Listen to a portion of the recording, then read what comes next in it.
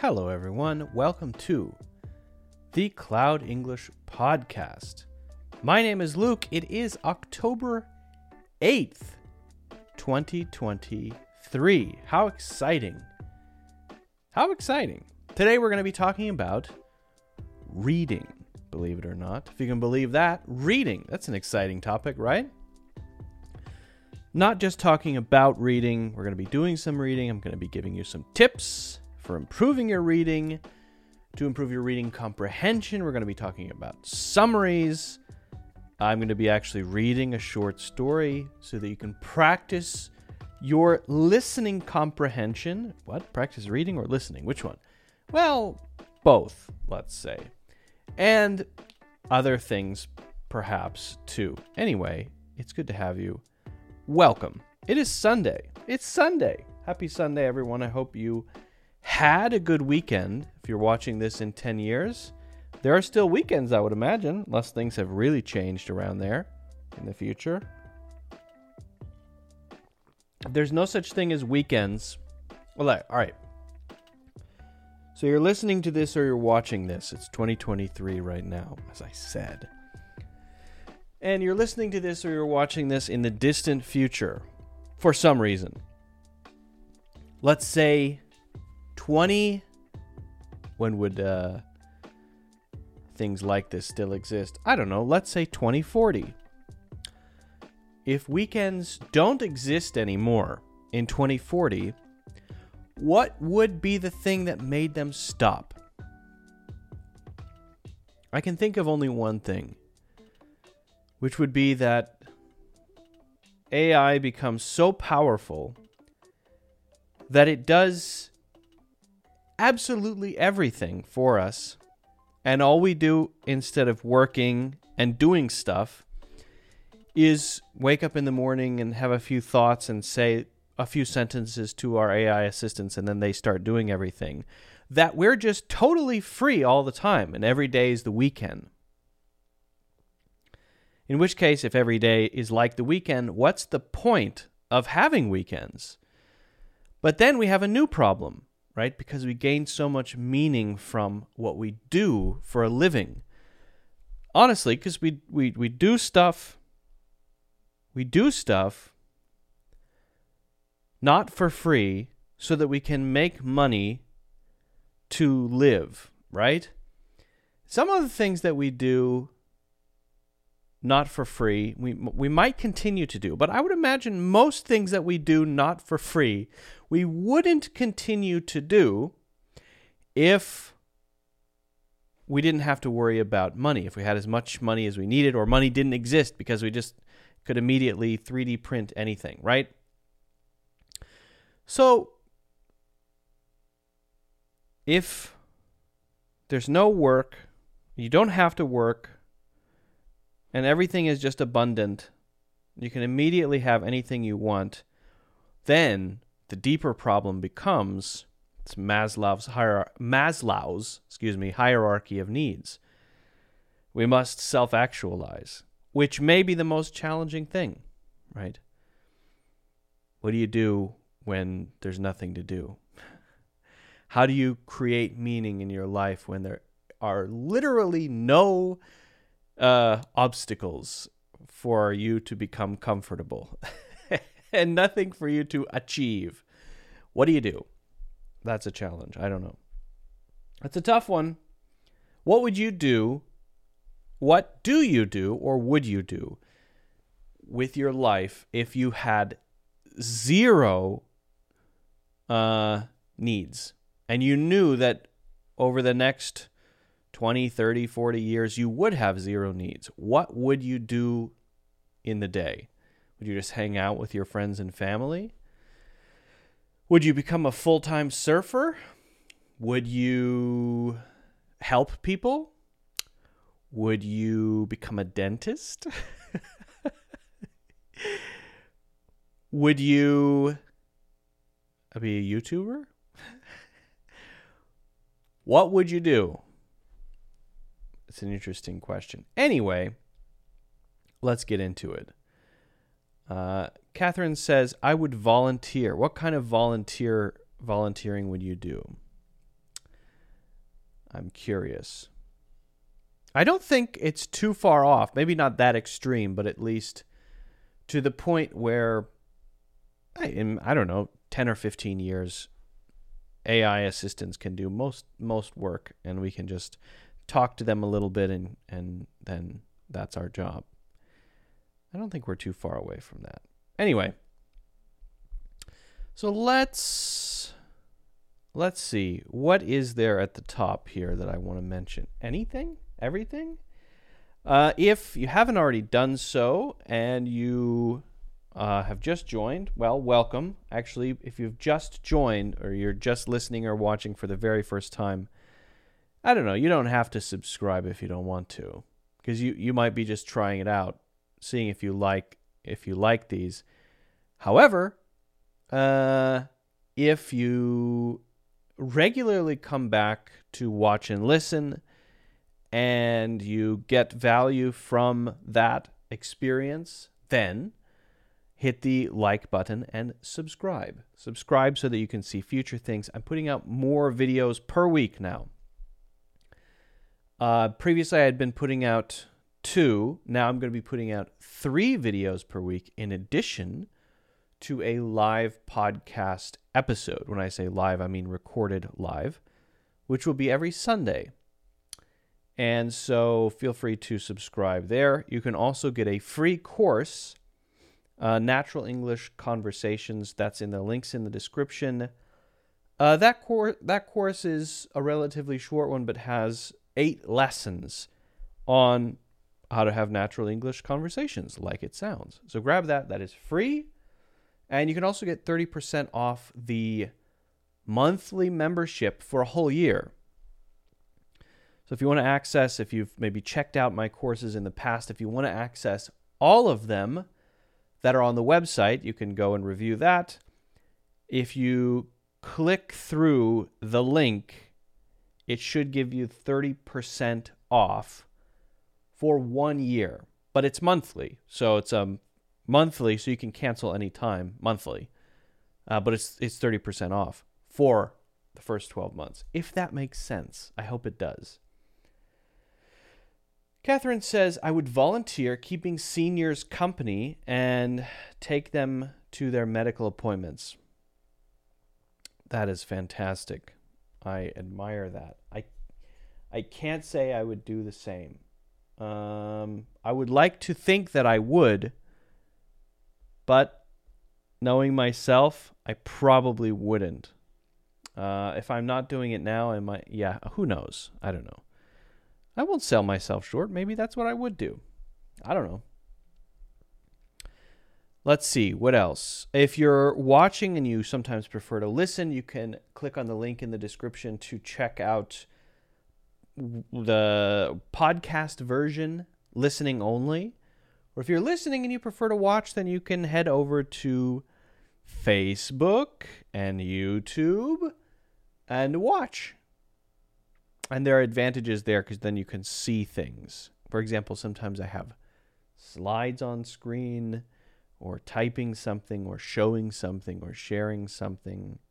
So it can help to have the visual.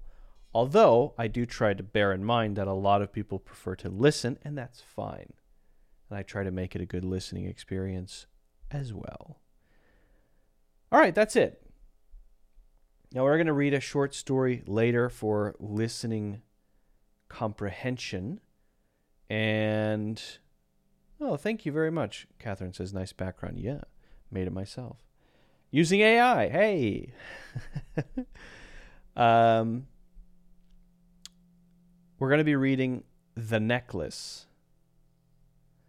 And that's going to be more for listening comprehension. But first, we are going to get into some other stuff. All right. So,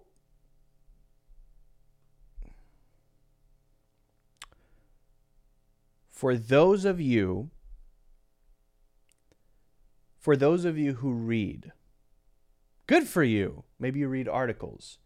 Maybe you read books. Maybe you read short stories, whatever. For those of you brave people who read to improve your English, I would like to share with you some ways to really get the most out of your reading. And we're going to be looking at how we can use ChatGPT to do this. Although some of the things we're going to talk about, if you chose not to use ChatGPT, would still be possible because they are best practices for remembering what you read and getting the most out of it. I read a lot. I read books like, I got one on my desk right here. The book is Hegel and the Hermetic Tradition. But I also listen to a lot of audiobooks. And I want to make sure, that's just random, by the way. I have just the nearest book. Anyway, I like to make sure that I get the most out of what I read. If you spend time doing that, you don't want it to just in one ear and out the other. You want to get the most out of it, right? Right.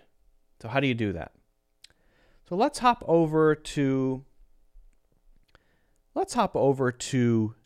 ChatGPT for a second.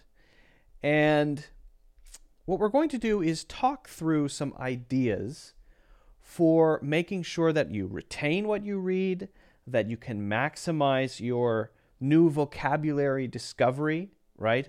Discovery of new words, that you can learn stuff based on what you're reading and make sure that your understanding is, let's say, the correct understanding, okay? So the first we're going to talk about is annotation. And this is basically to get information about specific things within the text, right? Now, some people take notes as they're reading a book. They'll circle something or underline something and then write something down to help them remember. And that's great. I would encourage you to do that. This is called active reading, right? Or active participation. One thing that you can do to really retain anything you read is to try your best to participate. If you receive information, if you get information, you might remember stuff, you may not, but the chances of it eventually fading or fading fairly quickly are higher than if you were to have some kind of output, even if that output is thoughts. So what people do is they underline things, and that is output, right? Just to underline a word, that is output. Or they underline and they make a note in the margin. That is output too. You're telling your brain this is important, and that makes it a little stickier in your brain, in your memory. And it might help you to then talk about it more completely later if you're having a conversation about a book you read. But there's a lot that could include as well. And we're going to look at using ChatGPT to do that. Okay, so let's say I come across a paragraph or a sentence even, and there's one little piece in that I think I understand, but I want to make sure I've got it, right? So I just want to play with it a little bit to make sure my understanding of the meaning is what it is the correct understanding. So let's say I'm reading a short story, The Necklace. Okay. What I would do is I would say something like, what is meant, and then give the specific quote or the thing I want to focus on in context. What is meant by sought after in this paragraph from The Necklace? So The Necklace is the short story I'm reading, and I want to know sought after in this context. Okay. So this is kind of like underlining something, right? And this is like underlining something and then going to look up what it might mean just to double check my understanding. Okay. Then I give the whole thing, the whole paragraph. She had no dress, no jewels, nothing, and these were the only things she loved. She felt she was made for them alone. She wanted so much to charm, to be envied, to be desired and sought after. I think what she's saying is, people want to be around her. I think that's the idea. But I want to check that. Okay, so this is equivalent to a highlighter and a little bit of looking up. We get from ChatGPT in the paragraph from the necklace, sought after means to be desired, pursued, or wanted by others. The protagonist, Mathilde Loisel, I think is how you say it, Loisel, I think, wishes to be someone whom people actively seek out or pursue, either for her beauty, grace, or social standing. Okay. She wants to be recognized, admired, and yearned for by others. The phrase emphasizes her deep longing for attention, validation, and admiration in society. The desire is central to the story's themes and the choices and actions of Mathilde throughout the narrative. Is it Mathilde or Mathilde? I think it's Mathilde. I could be wrong. So that's adding a lot, right? You're kind of fleshing out the little piece that you're underlining and getting a bit more context, checking your understanding. Good. Now, let me zoom in just a little bit here so we can see this a little bit better. Now, maybe I want to check my understanding based on the whole thing. I want to understand my overall comprehension. Or perhaps I'm struggling to understand. So you would provide the same paragraph and then say, reword the whole paragraph in a simpler way so that it is easier to understand. Okay. Now, there's a risk that by just sending this or requesting this right now, I will get the paragraph, the response paragraph. So I'm going to just provide it just to make sure it's super clear. Okay. She didn't have fancy dresses or jewelry, even though she loved them. She believed they were meant for her. She wished to be charming and wanted others to envy and desire her. Well, that's it, right? That is a simplified version. So if you ever come across when you're reading something, a really dense paragraph, and you're sitting there trying to just understand what the heck is this paragraph all about, you can use this very simple prompt. Reword the whole paragraph in a simpler way so that it is easier to understand, and then provide that paragraph that you're struggling with. Then read the simple version. Oh, okay, that's pretty easy to understand. Then go back and make sure you understand the original. Now that you know what it is saying, you can go back, you can review it, and you can connect the dots together, okay? Good.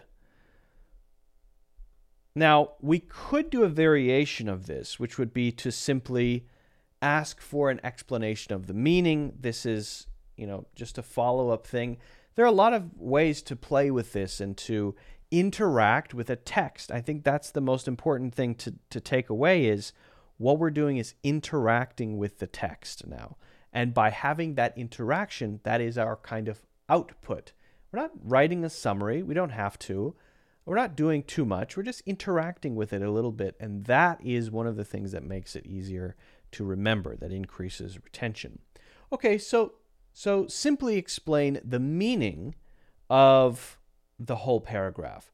The woman lacked luxury items like fancy dresses and jewelry, but she deeply desired them. She believed she deserved such things and wanted to be admired and desired by others because of them. So in this case, the explanation of the meaning and the variation are pretty similar, but if it's longer or more dense, we might get a simpler response, easier to digest if we ask for the explanation.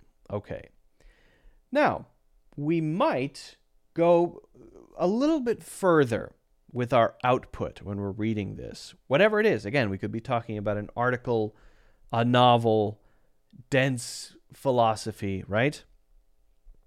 We might want to have a discussion with ChatGPT about the text and actually try to pick ChatGPT's brain a little bit. Now, this is something that's a little bit more challenging to do without ChatGPT, right? If you have someone else who's reading along with you, you can go back and forth and discuss it. That's, I would say, the value of a book club, to check your understanding. I would encourage you to join a book club. Those can be great.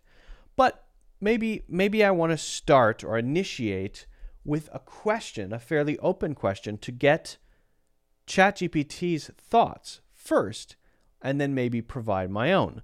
All right, so what are the core themes? I don't need to have that there. What are the core themes of The Necklace? The Necklace by Guy de... how do you say his name? Maupassant? I'm not sure how to say his name. It's a French name. I'm not totally sure. Touches on several core themes. Pride and envy. Mathilde is deeply unsatisfied with her social standing. Deception and appearance versus reality. The beautiful necklace that appears to be made of diamonds and represents wealth and status. Okay, spoilers, okay.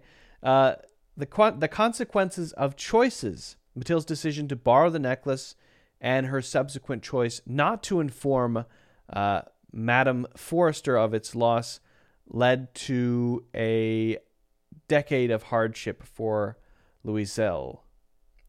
Socioeconomic class. The story highlights the struggles and aspirations of the lower middle class. Okay, fate and unpredictability, sacrifice. Okay, so these are the themes, and then we might have a follow-up kind of conversation. I could ask further questions. I could ask ChatGPT to ask me questions. But again, the main thing is we're just trying to go back and forth a little bit. Now, what about the English learning part of this? Specifically, I want to expand my vocabulary. We kind of did that when we looked at that specific piece, right? We looked at specifically, what does sought after mean? Now, that's just going to simply explain that, but perhaps I want more. So I want to understand a more full explanation. I want to get a more full explanation of a particular word or idiom or phrase that then expands on that to give me the connotation, the other meanings it might have, how common it is. Because one thing you'll find is you're reading something and then you see that this word seems to be outdated, but then why is it here? Should I learn it or not? If it's outdated and no one uses this word, then maybe I shouldn't use it. Is it worth learning? This kind of stuff comes up. So here's what we can do. Explain the meaning, and again, we're providing the full context. We want to do that. Always a good idea when you're working with ChatGPT to provide the full context. Explain the meaning of rapturously in this sentence, or the sentence I provide. Also, give any common synonyms. Explain how common it is. Give any social connotations. Here is the sentence. She threw her arms around her friend's neck, embraced her rapturously, then fled with her treasure. So I want to know synonyms. I want to know how common it is. I want to know if there are any connotations, right? So let's try this. And you can word that prompt in different ways. It's fine. In the given sentence, rapturously describes the manner in which she embraced her friend, meaning rapturously means with extreme joy, enthusiasm, or pleasure. The action was filled with deep emotion and elation. Okay, so we've got the meaning. That's a pretty good definition, actually. What are some synonyms? I hear you, Circle. My cat is rapturously seeking my attention, perhaps. I hear you. I hear you, Circle. I hear you. I will pay attention to you later, okay? All right. Now I can hear him laying down. He's cool. Let's see. So synonyms would be something that has words that have the same meaning. Ecstatically, enthusiastically, passionately, exuberantly. Okay, good. The word rapturously is not an everyday term and might be considered slightly more literary or elevated in tone. It's used in contexts where a heightened sense of emotion is to be conveyed. Okay, so that helps. It's not an everyday term, so maybe I wouldn't just walk around using rapturously all the time. I would say that's accurate. I don't think I've really used it ever, maybe, but I do know it. Why do I know it? Because I've read a lot of literature, so I've read it. But I don't think I've ever said it because it's not very conversational. Using social connotations, using rapturously often suggests a sense of intense happiness or deep emotional connection. There isn't a strong negative or positive connotation to the word itself. However, in contexts, it generally leans toward a very positive euphoric feeling. Okay, good. So we get the idea, and we know that it's not very common, and we have the connotation, so that's useful. So you can do that when you discover or find a new word that you want to understand more deeply. All right. Now, we might take it a little bit further, and again, I'm encouraging you to kind of play around with this. What I'm giving you are not the only ways that you can interact with a text or something you're reading. There are a lot of ways to do that. But I'm just giving you some ideas to use ChatGPT as a partner to annotate, to do active reading, to define, to review, right? Create a challenging quiz to test my understanding of the short story The Necklace with different types of questions. Okay, so let's try this. I want to actually see how well I remember the story itself. Multiple choice. What does Mathilde Loisel envy the most about other women? Their husbands, their friendships, their wealth and possessions? I'm going to go with C. True or false? Mathilde believes she was born into a life below her deserving, and she would have been... Mathilde believes she was born into a life below her deserving, and she should have been born into a life of luxury. True? Okay, there's a short answer. I'm going to skip that one. But I could do that and then ask ChatGPT to give me feedback on that. Okay, so matching different question types. So you can ask for anything, quizzes, discussion questions, whatever it is, right? And if you're a teacher, this could be a very powerful tool for generating discussion questions based on something that you're teaching, right, to your students. So that's another very powerful way to use tools like ChatGPT. So play around with this, and I would encourage you to do it for anything you're reading, to have it open as you're reading whatever you're reading, and to read consistently. That's very important. If it makes reading more enjoyable, great, right? Great. Use it as a tool. Right? That's what I do. Often when I'm reading online, I have it open. If I want to explore something more deeply, if I want to remember something, I do this pretty regularly, actually, as a way to, again, increase my comprehension, to interact with the text a little bit, to do active reading so that it sticks better, so that I can actually talk about what I've read, which in my view is an important thing to be able to do. Okay, if you have any questions about this, let me know. Let me know how it goes in the comments. If you haven't already done so, don't forget to hit the like button and subscribe. And also, get a free course, Natural English Conversations, in the links in the description. Okay. Catherine says, what's Hegel about? That's a big question. So, just to quickly answer that, I suppose, Hegel, German philosopher, who had a very big influence on the history of particularly Western philosophy, who had an influence on Karl Marx. And he had this idea that the world, the universe, was all spirit moving toward a point of kind of higher knowing, right? An unfolding process. And history is part of that unfolding process. And as part of that, there's a famous piece that I think more people know about, where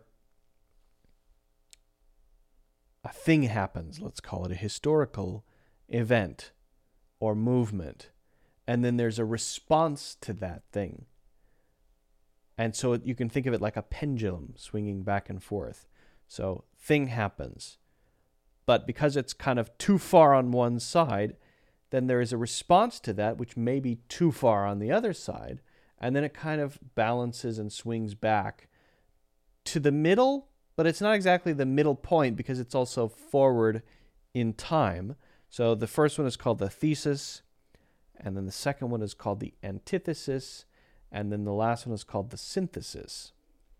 And it's not exactly a combination of the two. It's sort of taking both into consideration as this sort of unfolding throughout history happens over time. This is the basic idea. That's not all that Hegel is about, but that's the basic idea of the sort of famous Hegelian dialectic. It's called the Hegelian dialectic. For Hegel, this was a spirit thing, right? So the movement of spirit or reason through time in this kind of unfolding process of history. But then Marx took the idea from Hegel and made it more about the world, the real world, politics, and power. And so he sort of, as I understand it, I haven't read much Marx, to be honest. Marx's Hegelian ideas kind of physicalized in a way. That's kind of my understanding. I could be wrong because I haven't read a lot of Marx, and Hegel's difficult too. But so the book that I had here, I haven't. I've only just recently started it, but so apparently Hegel and the Hermetic tradition, apparently, whoever wrote this book, Glenn Alexander Magee, thinks that Hegel was inspired by or influenced by the Hermetic tradition, which is interesting. How could that be? Well, in the Hermetic tradition, all is mind. So essentially, everything is mental. We're living in the mind of God. Okay, well, you could kind of see how that lines up with Hegel, right? Because that was his concept of spirit. So I could see how that lines up. And then there's an unfolding process. And maybe, I don't know. We'll see. I need to read more to really understand the argument, but we'll see. Thank you so much, Kevin. Thank you so much. All right. So speaking of the necklace, I actually want to read it. I actually want to read it for you. But I think we probably need a change of scenery. What do you think? How about this? Kind of a French town going on here. Bit of a French town. Can I get some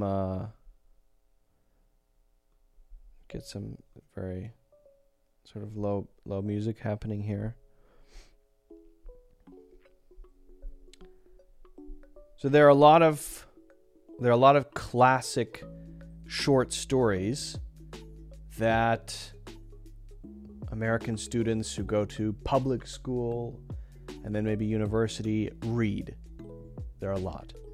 They're collections of short stories. And one of them that is often read is called The Necklace. There are many more. I was hoping to get a physical copy. I ordered it. I was hoping to get it on time, but I didn't. So I'm going to be reading from a web version. The Necklace. A pretty famous short story. Now, there's some French names in here, and I cannot pretend that my French... let me lower this. I cannot pretend that my pronunciation of French names is good. So I'll do my best, right? Let me just check something. Check the audio. Let's go. There we go. Okay, that's better. Got to check the audio that way. All right. So, here we go. We're going to read through the whole thing. This is to test your listening. If you want to challenge your listening skills, pay attention.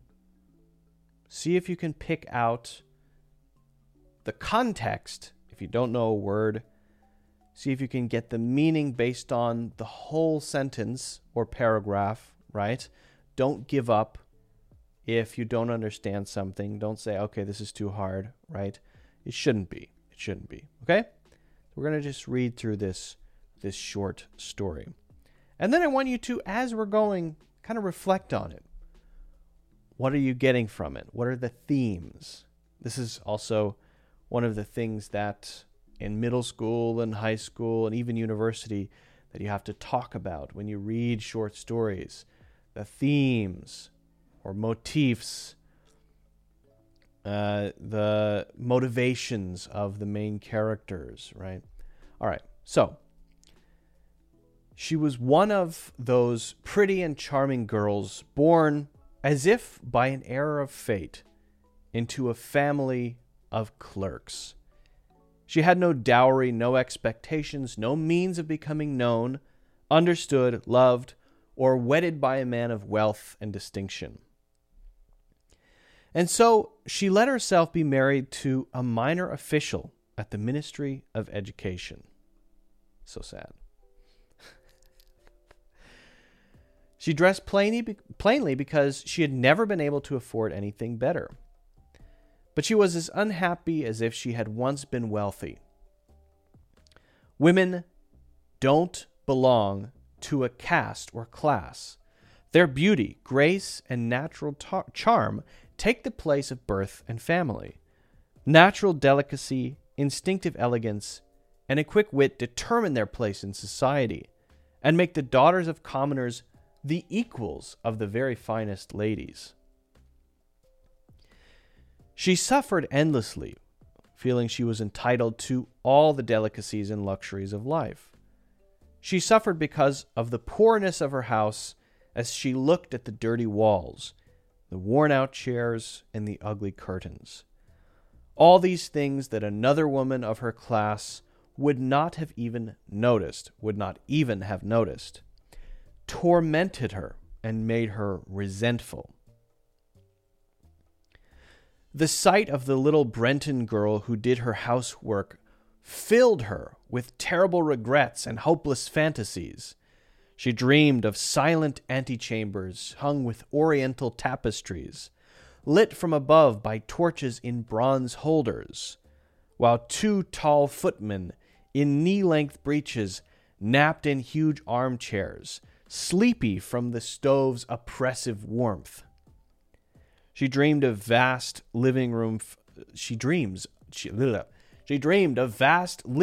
furnished in rare old silks, elegant furniture loaded with priceless ornaments, and inviting smaller rooms perfumed, made for afternoon chats with close friends. Famous, sought-after men who all women envy and desire. Nice. When she sat down to dinner at a round table covered with a 3-day-old cloth. What does that mean? I'm trying to understand that. A 3-day-old? What? Why can't a cloth be 3 days old? All right. Okay, maybe cloth is paper or something. I'm missing that reference. But okay, whatever. Opposite her husband, who, lifting the lid off the soup, shouted excitedly, "Ah, beef stew! What could be better?"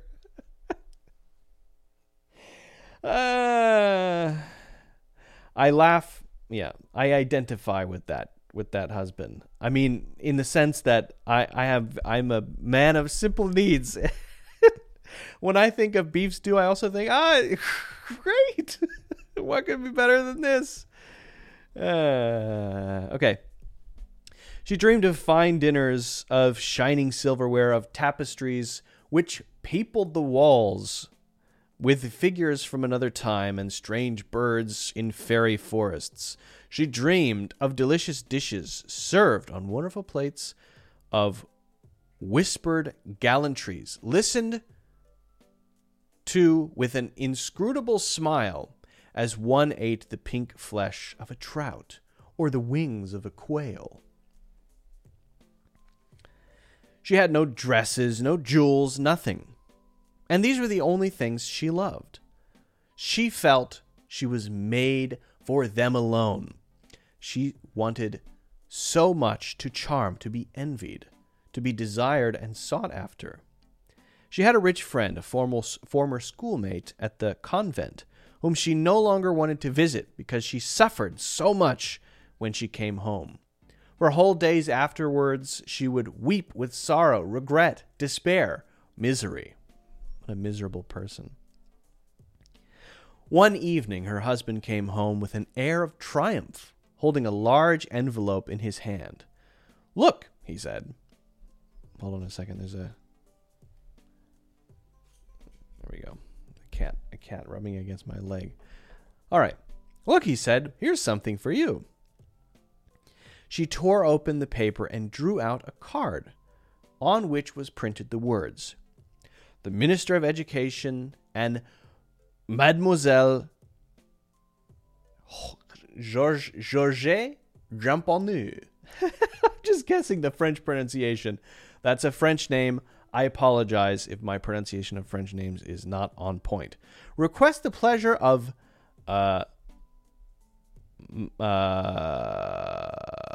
Monsieur and the Madame Louisel's company at the ministry on the evening of Monday, January 18th. Instead of being delighted, as her husband had hoped, she threw the invitation on the table resentfully and muttered, "What do you want me to do with that?" "But, my dear, I thought you would be pleased. You never go out, and it will be such a lovely occasion. I had awful trouble getting it. Everyone wants to go. It is very exclusive, and they're not giving many invitations to clerks. The whole ministry will be there." She stared at him angrily and said impatiently, "And what do you expect me to wear if I go?"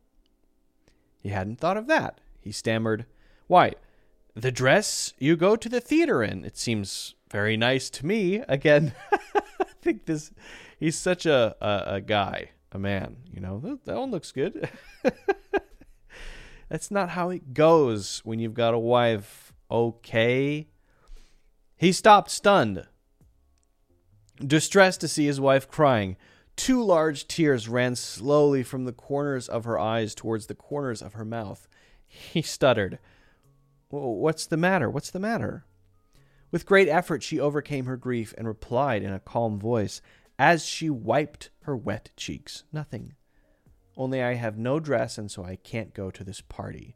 Give your invitation to a friend whose wife has better clothes than I do." He was distraught, but tried again. "Let's see, Mathilde." I think that's how you say that, but I could be wrong. Again, the French names, I apologize. "Let's see, Mathilde. How much would a suitable dress cost? One which you could use again on other occasions.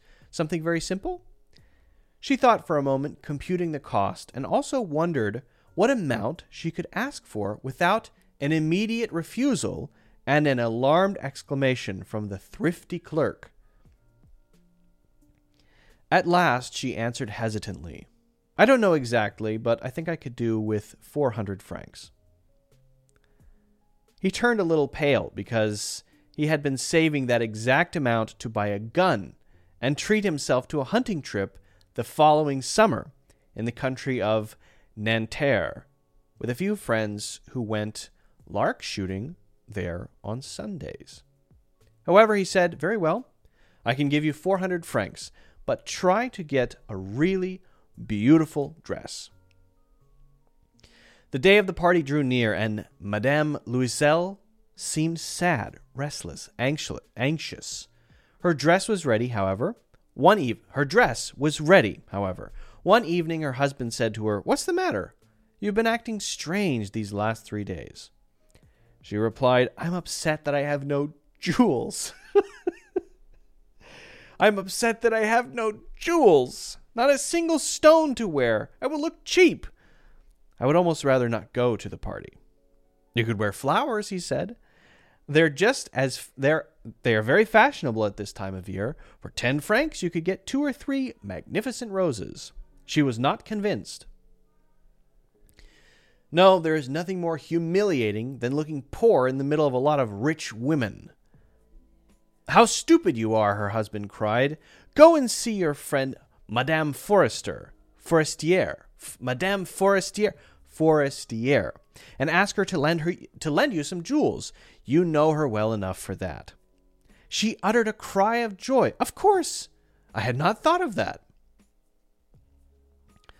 The next day she went to her friend's house and told her of her distress. Madame Forestier, it's not Forestier, it's Forestier, right? Somebody help me with the French pronunciation. Forestier. E-A. Madame Forestier. Forestier? I don't know. Went to her mirrored wardrobe, took out a large box, brought it back, opened it, and said, "Madame Loisel, choose, my dear." Basically, whatever you want. I'm not supposed to explain things. Oh, yeah. First, she saw some bracelets, then a pearl necklace, then a gold Venetian cross set with precious stones of exquisite craftsmanship. She tried on the jewelry in the mirror, hesitated, could not bear to part with them, to give them back. She kept asking, "You have nothing else?" "Why, yes, but I don't know what you like." Suddenly she discovered in a black satin box a superb diamond necklace, and her heart began to beat with uncontrollable desire. Her hands trembled as she took it. She fastened it around her neck, over her high-necked dress, and stood lost in ecstasy as she looked at herself. Then she asked anxiously, hesitating, "Would you lend me this? Just this?" "Why, yes, of course." She threw her arms around her friend's neck, embraced her rapturously, then fled with her treasure. The day of the party arrived. Madame Loisel was a success. She was prettier than all of the other women, elegant, gracious, smiling, and full of joy. All the men stared at her, asked her name, tried to be introduced. All the cabinet officials wanted to waltz with her. The minister noticed her. Ooh, the minister.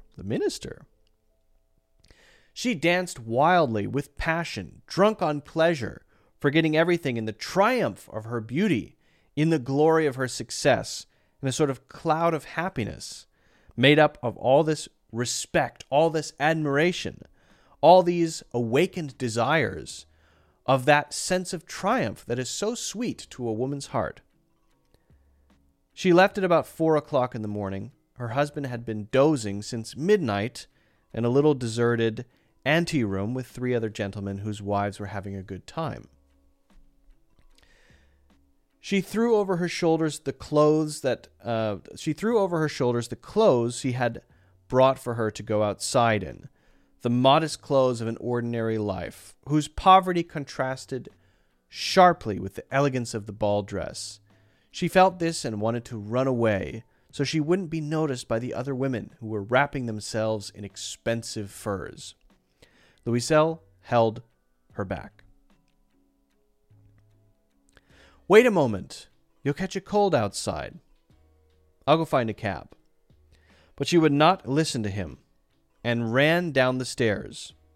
When they were finally in the street, they could not find a cab and began looking for one, shouting at the cabmen they saw passing in the distance. They walked down toward the Seine in despair, shivering with cold. At last they found on the quay one of those old nightcabs that one sees in Paris only after dark, as if they were ashamed to show their shabbiness during the day. They were dropped off at their door in the Rue des Martyrs, and sadly walked up the steps to their apartment. It was all over for her, and he was remembering that he had to be back at his office at 10 o'clock. In front of the mirror, she took off the clothes around her shoulders, taking a final look at herself in all her glory. But suddenly she uttered a cry. She no longer had the necklace around her neck. Wow.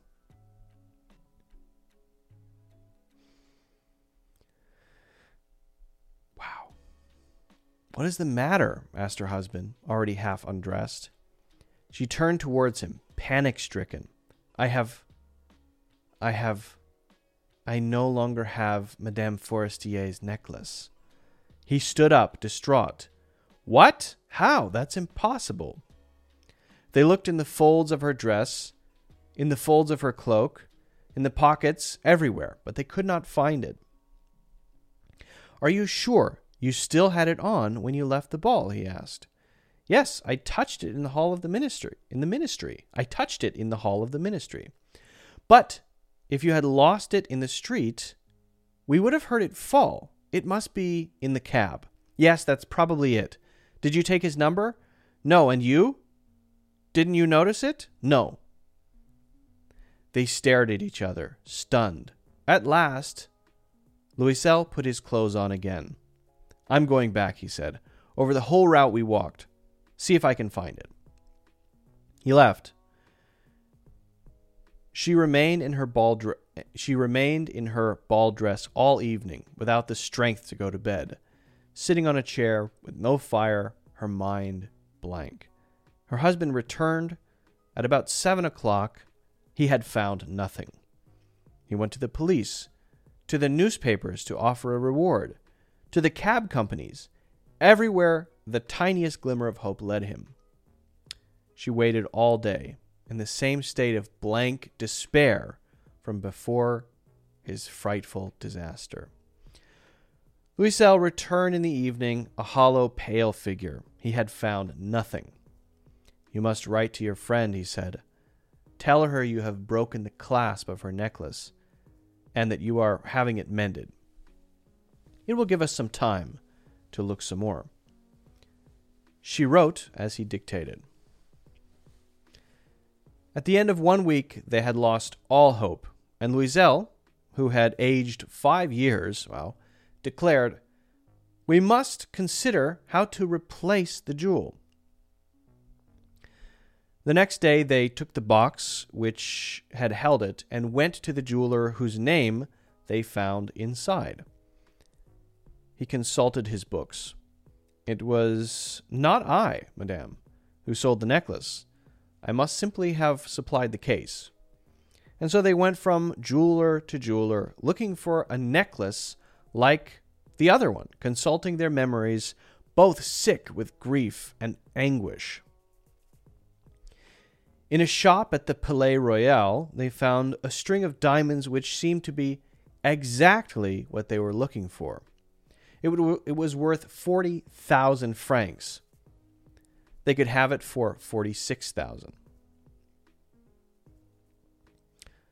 If it's worth 40,000 francs, why can they have it for 46? Oh, sorry, I misread that. 36,000. Oh, they made a deal. Okay, that makes sense. 36. My brain saw 40. Oops. So they begged the jeweler not to sell it for 3 days, and they made an arrangement that he would take it back for 34,000 francs if the other necklace was found before the end of February. Louisel had 18,000 francs, which his father had left him. Left him means, I shouldn't explain.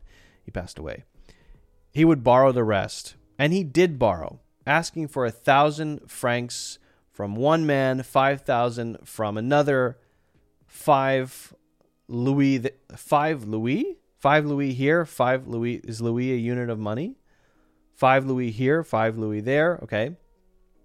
He gave notes, made ruinous agreements, dealt with usurers, with every type of money lender.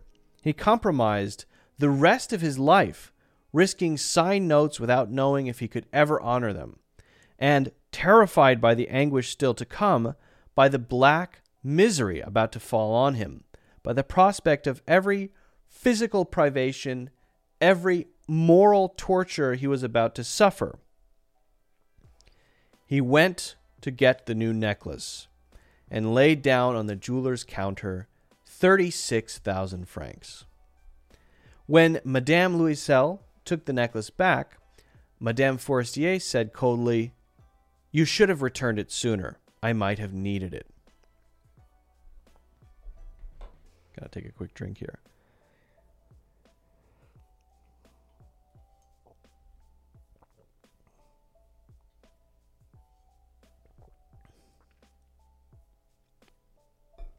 Drink break. To the relief of her friend, she did not open the case. If she had detected the substitution, what would she have thought? What would she have said? Would she have taken her friend for a thief? From then on, Madame Louisel knew the horrible life of the very poor. But she played her part heroically. The dreadful debt must be paid. She would pay it. They dismissed their maid. They changed their lodgings.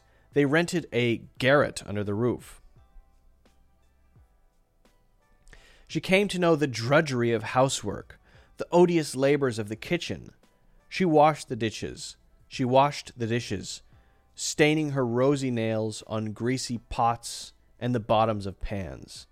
She washed the dirty linen, the shirts, and the dishcloths, which she hung to dry on a line. She carried the garbage down the street every morning and carried up the water, stopping at each landing to catch her breath. And dressed like a commoner, she went to the fruitiers, the grocers, the butchers, her basket on her arm, bargaining, insulted, fighting over every miserable sou.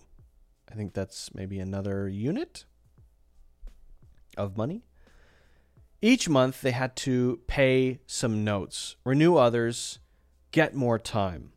Her husband worked every evening, doing accounts for a tradesman, and often, late into the night, he sat copying a manuscript at 5 sous a page.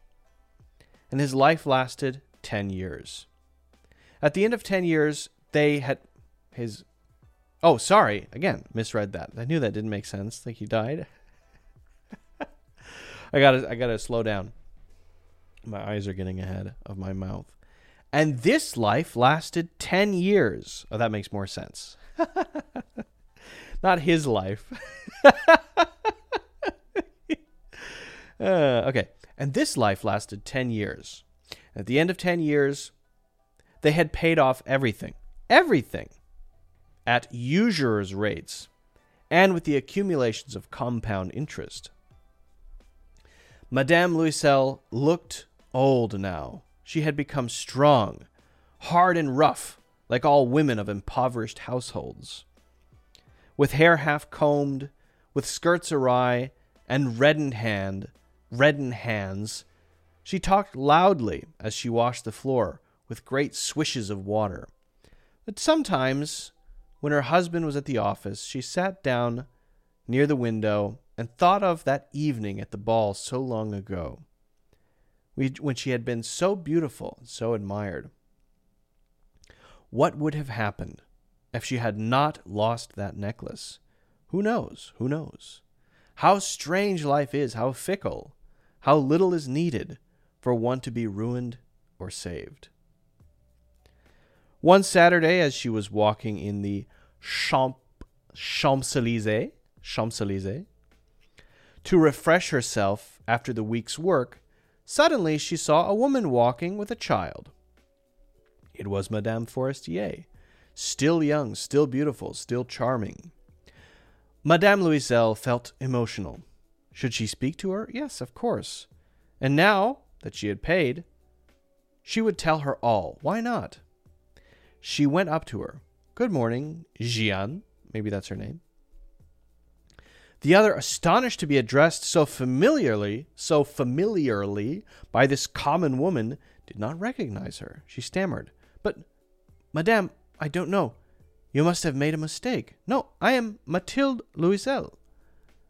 Her old friend uttered a cry. Oh, my poor Mathilde, how you've changed. Yes, I've had some hard times since I last saw you, and many miseries, and all because of you. Me? How can that be? You remember that diamond necklace that you lent me to wear to the ministry party? Yes, well, I lost it. What do you mean? You brought it back. I brought you back another exactly like it, and it has taken us 10 years to pay for it. It wasn't easy for us. We had very little, but at last it is over, and I am very glad. Madame Forestier was stunned. You say that you bought a diamond necklace to replace mine? Yes. You didn't notice then? They were very similar. And she smiled with a proud and innocent pleasure. That is, Mathilde smiled. Madame Forestier, deeply moved, took both her hands. Oh, my poor Mathilde. Mine was an imitation. It was worth 500 francs at most. The end. That's it. That's it. Interesting. All right, so I wonder how much you're able to understand. I mean, as you can hear me reading this, there are things that I'm not quite getting, especially the French pronunciations of names and things like that. So it's a gradient, we're all not, reading it's tough, right? So if there's anything you didn't get listening, that's okay. How much were you able to understand? How much were you able to get? Be honest with yourself. Now, when you're reading, try to participate in what you're reading. To ask yourself, what does that mean? What are the ideas that are being communicated? Not just the meanings of each word, right? And by doing that, by participating, you get more out of it, right? Now, listening is more challenging because you're not seeing the words, right? So even though you might know the word if you saw it, you might not know it when you hear it. Why is that? Well, if English is your second language, it's probably because you studied some English in school with your eyes, but you did less listening. This is not the case for a native English speaker who grows up first listening to English and then learning to read, then going to school. It's the opposite. For most non-native English-speaking English learners, it's the first exposure is reading. School, studying, vocabulary, right? That's most common. So if you find that your ability to listen is much lower than your ability to read with your eyes, you know what you need to work on. You need to listen to more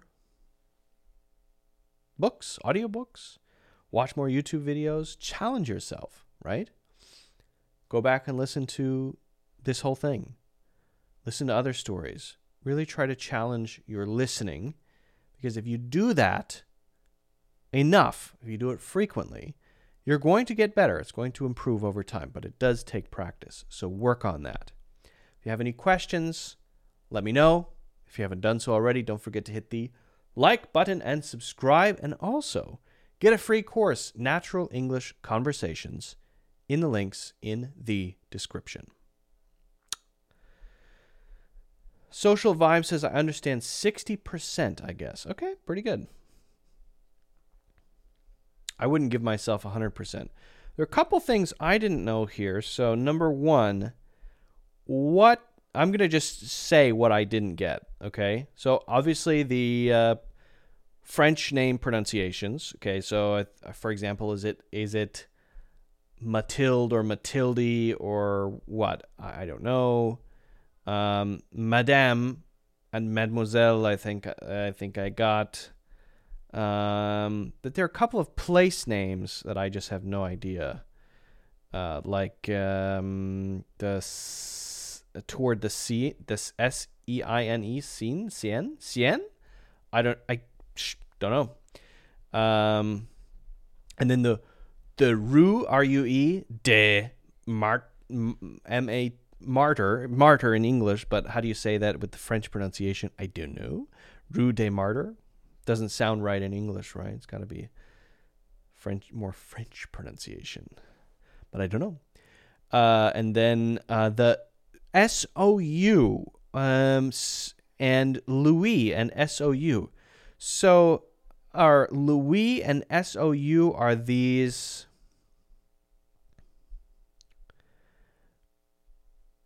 Well, here's what we can do. So we can go over to ChatGPT, right? And let's see if we can find an example, because I don't know these units. I know francs, right? So my guess is that a franc is bigger than a louis, and a louis is bigger than a roux. That's my guess, and I think they're all units. Okay, so let's just ask.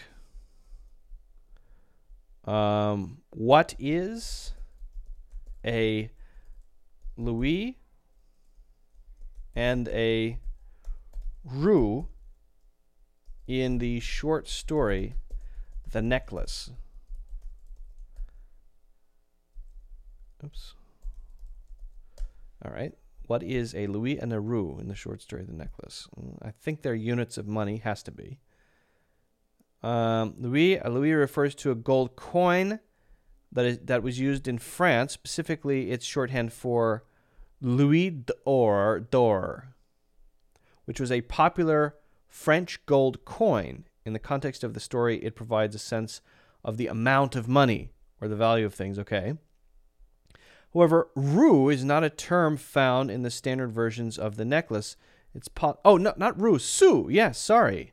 It's possible that you might be referring to a different term. Yes. Sorry, not roux. Not roux, but sou. SOU. Okay, that's what it is. Is that what it is? Just looking at the story here. Let me do search SOU. Yeah. SOU. Okay. Yeah. What is sou? I also think that is Marnie.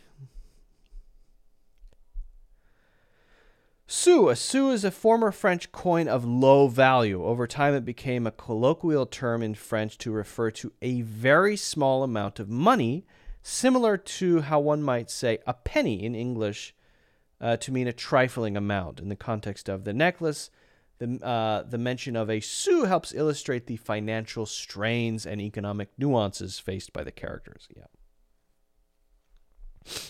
So I think he was doing some copying manuscripts at 5 sous a page. So he's getting basically 5 pennies a page. Not that much. It would be hard to save up. Boy, it'd be hard to save up 5 sous a page. That'd be tough. Ooh, that'd be hard. I don't know if I could do it. 5 sous a page? No way, Jose. 5 sous a page? I can't do it. And then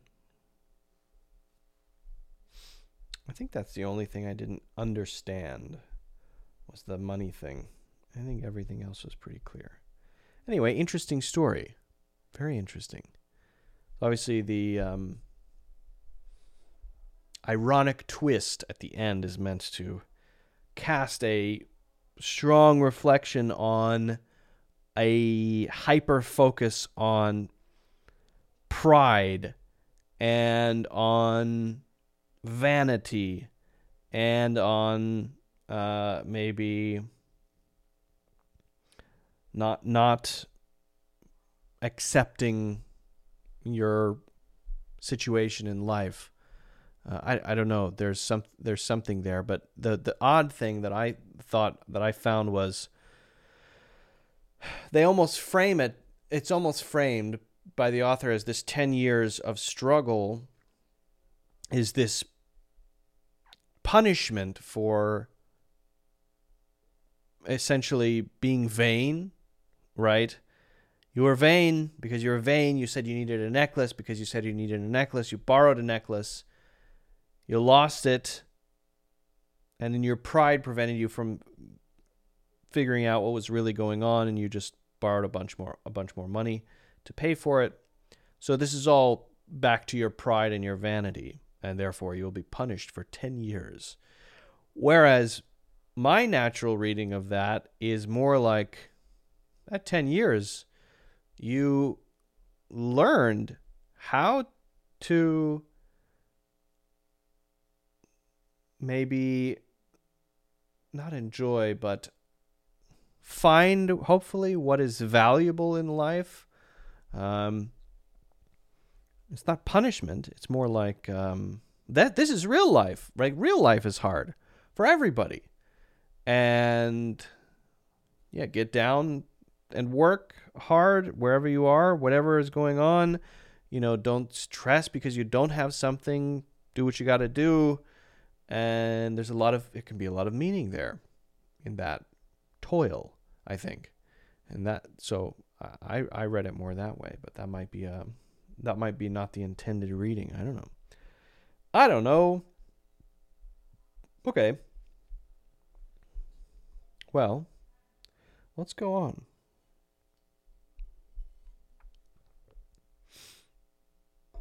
Let's go on. Give me 1 second. I'm just gonna close this door. My cat opened the door. Now I need to close it.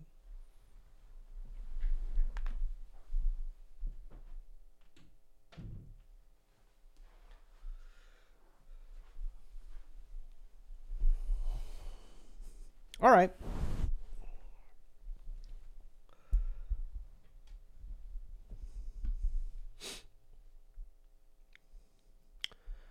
So let's go to the next thing, shall we? We have another topic to talk about. We're going to go on to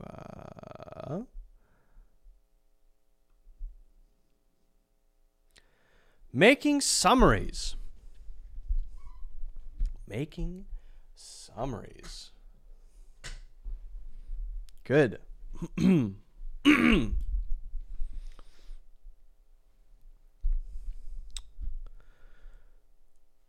Whether you are talking about a movie you watched or a book you read,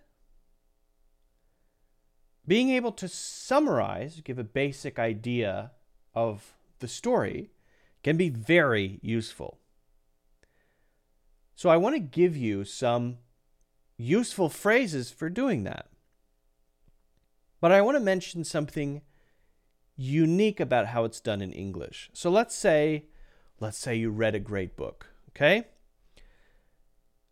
When you want to share what the book is about, this could be the synopsis, right? The summary of the story, or just the story of the book, right? You want to tell that to a friend. You will probably do it in the present tense. Think about why. Well, you could go read that book right now, and then you would be going through it in the present, right? Or you could go watch that TV show. Walter White is a chemistry teacher who decides to. Present tense. You could go do that right now. So often when we're giving summaries, particularly of movies, TV shows, books, stories, we use the present tense. It gets a little trickier when we're talking about our own experiences within that retelling. If you're zooming back to yourself in the movie theater, thinking about what's happening in the movie, then you might switch to the past tense. And I couldn't believe that he is. Could be how you say that. Right? Maybe. Or I couldn't believe that he decides. It could be. So it can get a little tricky there. But let's put that aside. I want to focus on the most useful phrases that we might use to give these summaries. So let's start with setting. Setting is where and when a story takes place. Simply, we could say it takes place in. The whole book is set in. Most of it happens at. So maybe it takes place in the 1930s or during the Great Depression. The whole book is set in space, on the moon, right? The setting is the time and place of the story, right? If we go back to Breaking Bad, right? Set in, I believe, Phoenix, Arizona, right? I think it's Phoenix. Or New Mexico. Is it Albuquerque, New Mexico? It might be, it's the Southwest. It's been a while since I've seen it. I forget. It's the Southwest. So Albuquerque, I think it might be Albuquerque. Most of the series happens at a bar.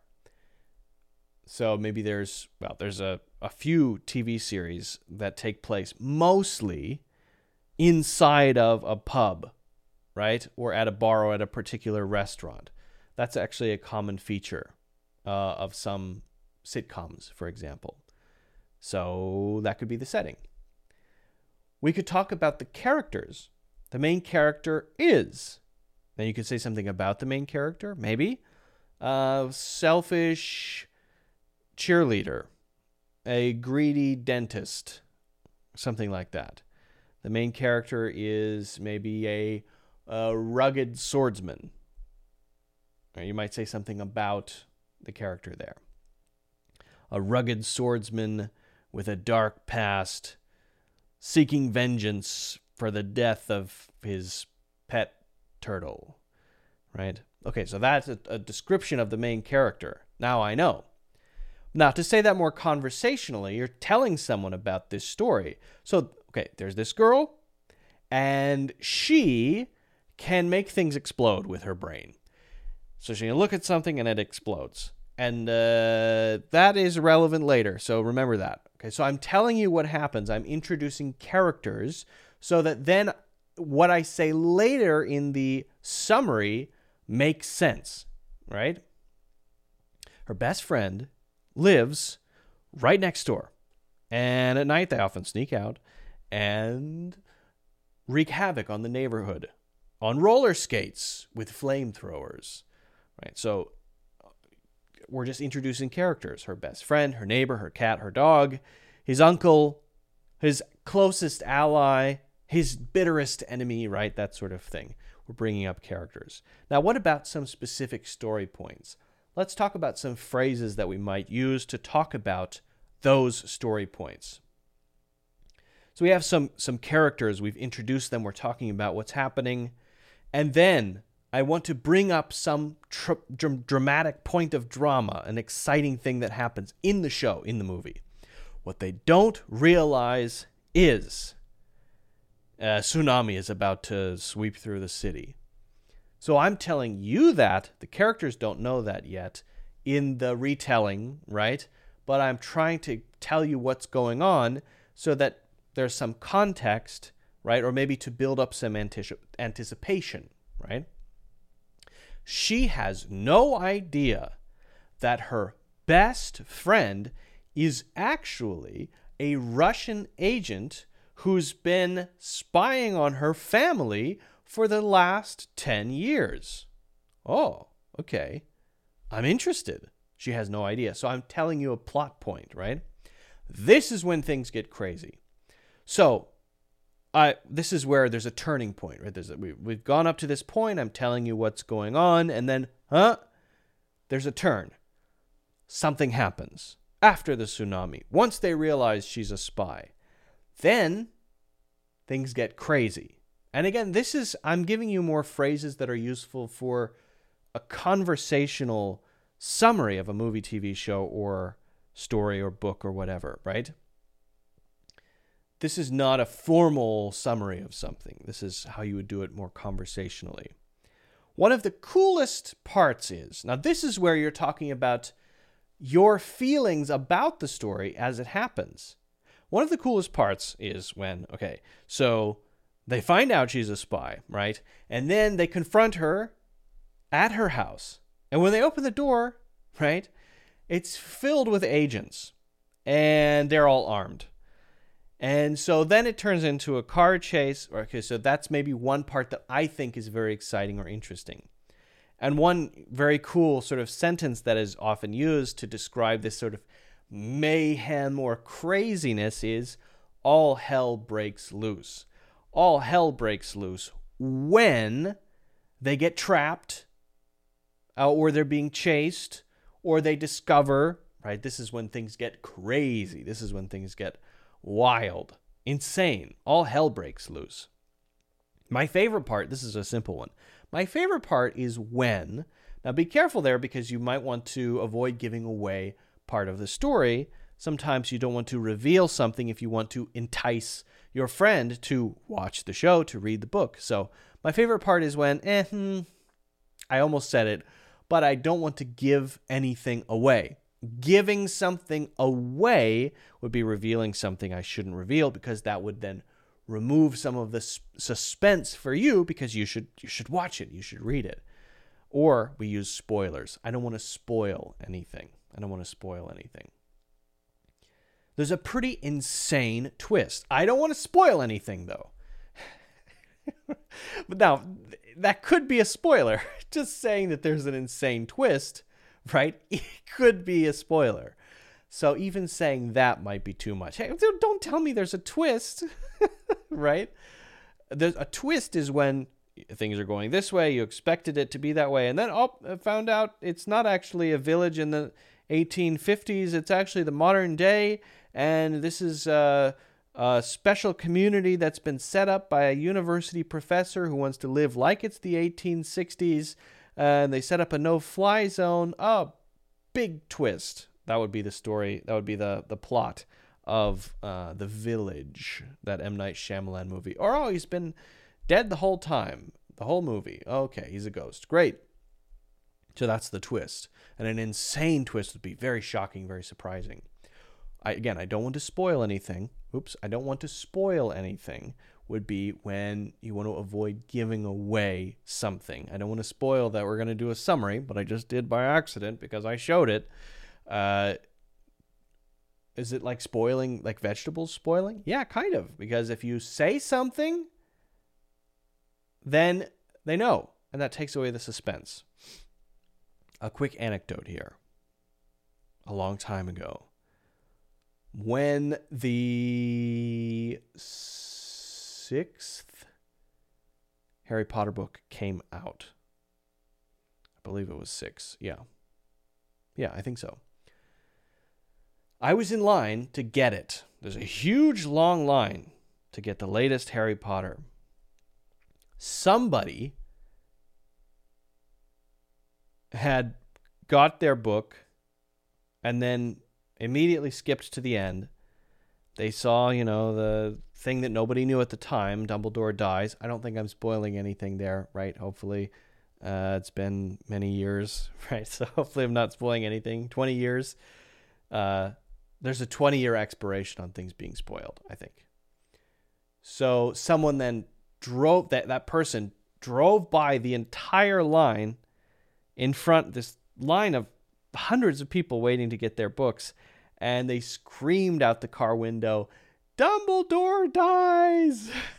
And everyone was furious. It was very memorable. And I've never seen such rage from so many people at one time. Maybe we would say, again, as part of the feelings that we would have throughout the story, I didn't expect this or I didn't expect that. I didn't expect someone to drive by the line and give away the ending or spoil the ending. I didn't expect the whales to become such a major part of the story. Like in the latest Avatar movie. The whales, I thought they were just whales. And then suddenly they're a big part of the plot. Cool. I didn't expect that, right? So let's put all this together. We're going to put it together in an example summary. Let's just read through it, okay? Here we go. We're going to look at the summary so that we can read through it. This is using the phrases we've talked about. I want to give you a sense for how to use these naturally. Have you heard about the book Shadows of Tomorrow? It takes place in a post-apocalyptic world where most cities are abandoned and nature has taken over. The whole book is set in the remnants of what was once New York City. The main character is a young woman named Lila who's trying to find her lost family. So there's this girl, Lila, right? She's brave, curious, and has a mysterious past. Ooh. She meets, now notice the present tense, she meets a group of survivors who seem friendly and kind. But what they don't realize is that among them there is a traitor. She has no idea that one of the people she's grown to trust is hiding a dark secret that could jeopardize their very existence. This is when things get crazy. They're not just fighting against the hardships of their world, but also unraveling betrayals and hidden agendas within their own group. One of the coolest parts is when they discover an underground bunker, untouched by time, filled with history and treasures from the past. Then all hell breaks loose when they find out the bunker is not abandoned. It's been home to a society that has been living underground for generations, and they're not happy about the intrusion. Okay? My favorite part is when Lila deciphers an old world map that could potentially lead them to a safe haven. But there's a catch. It's located on the other side of what was once America. There's a pretty insane twist toward the end. Something about Lila's past that even she wasn't aware of. I won't say more than that. I don't want to spoil anything, but trust me, it's a must read. So this is just an example using some of the phrases that we looked at. So next time you watch a movie or next time you read a great book or you consume a story of any kind in any way and you want to retell the basics without giving away too much, try to use some of these phrases. If you have any questions about any of these that we talked about, please let me know in the comments. If you haven't done so already, don't forget to hit the like button and subscribe. And also, feel free to get a free course, Natural English Conversations.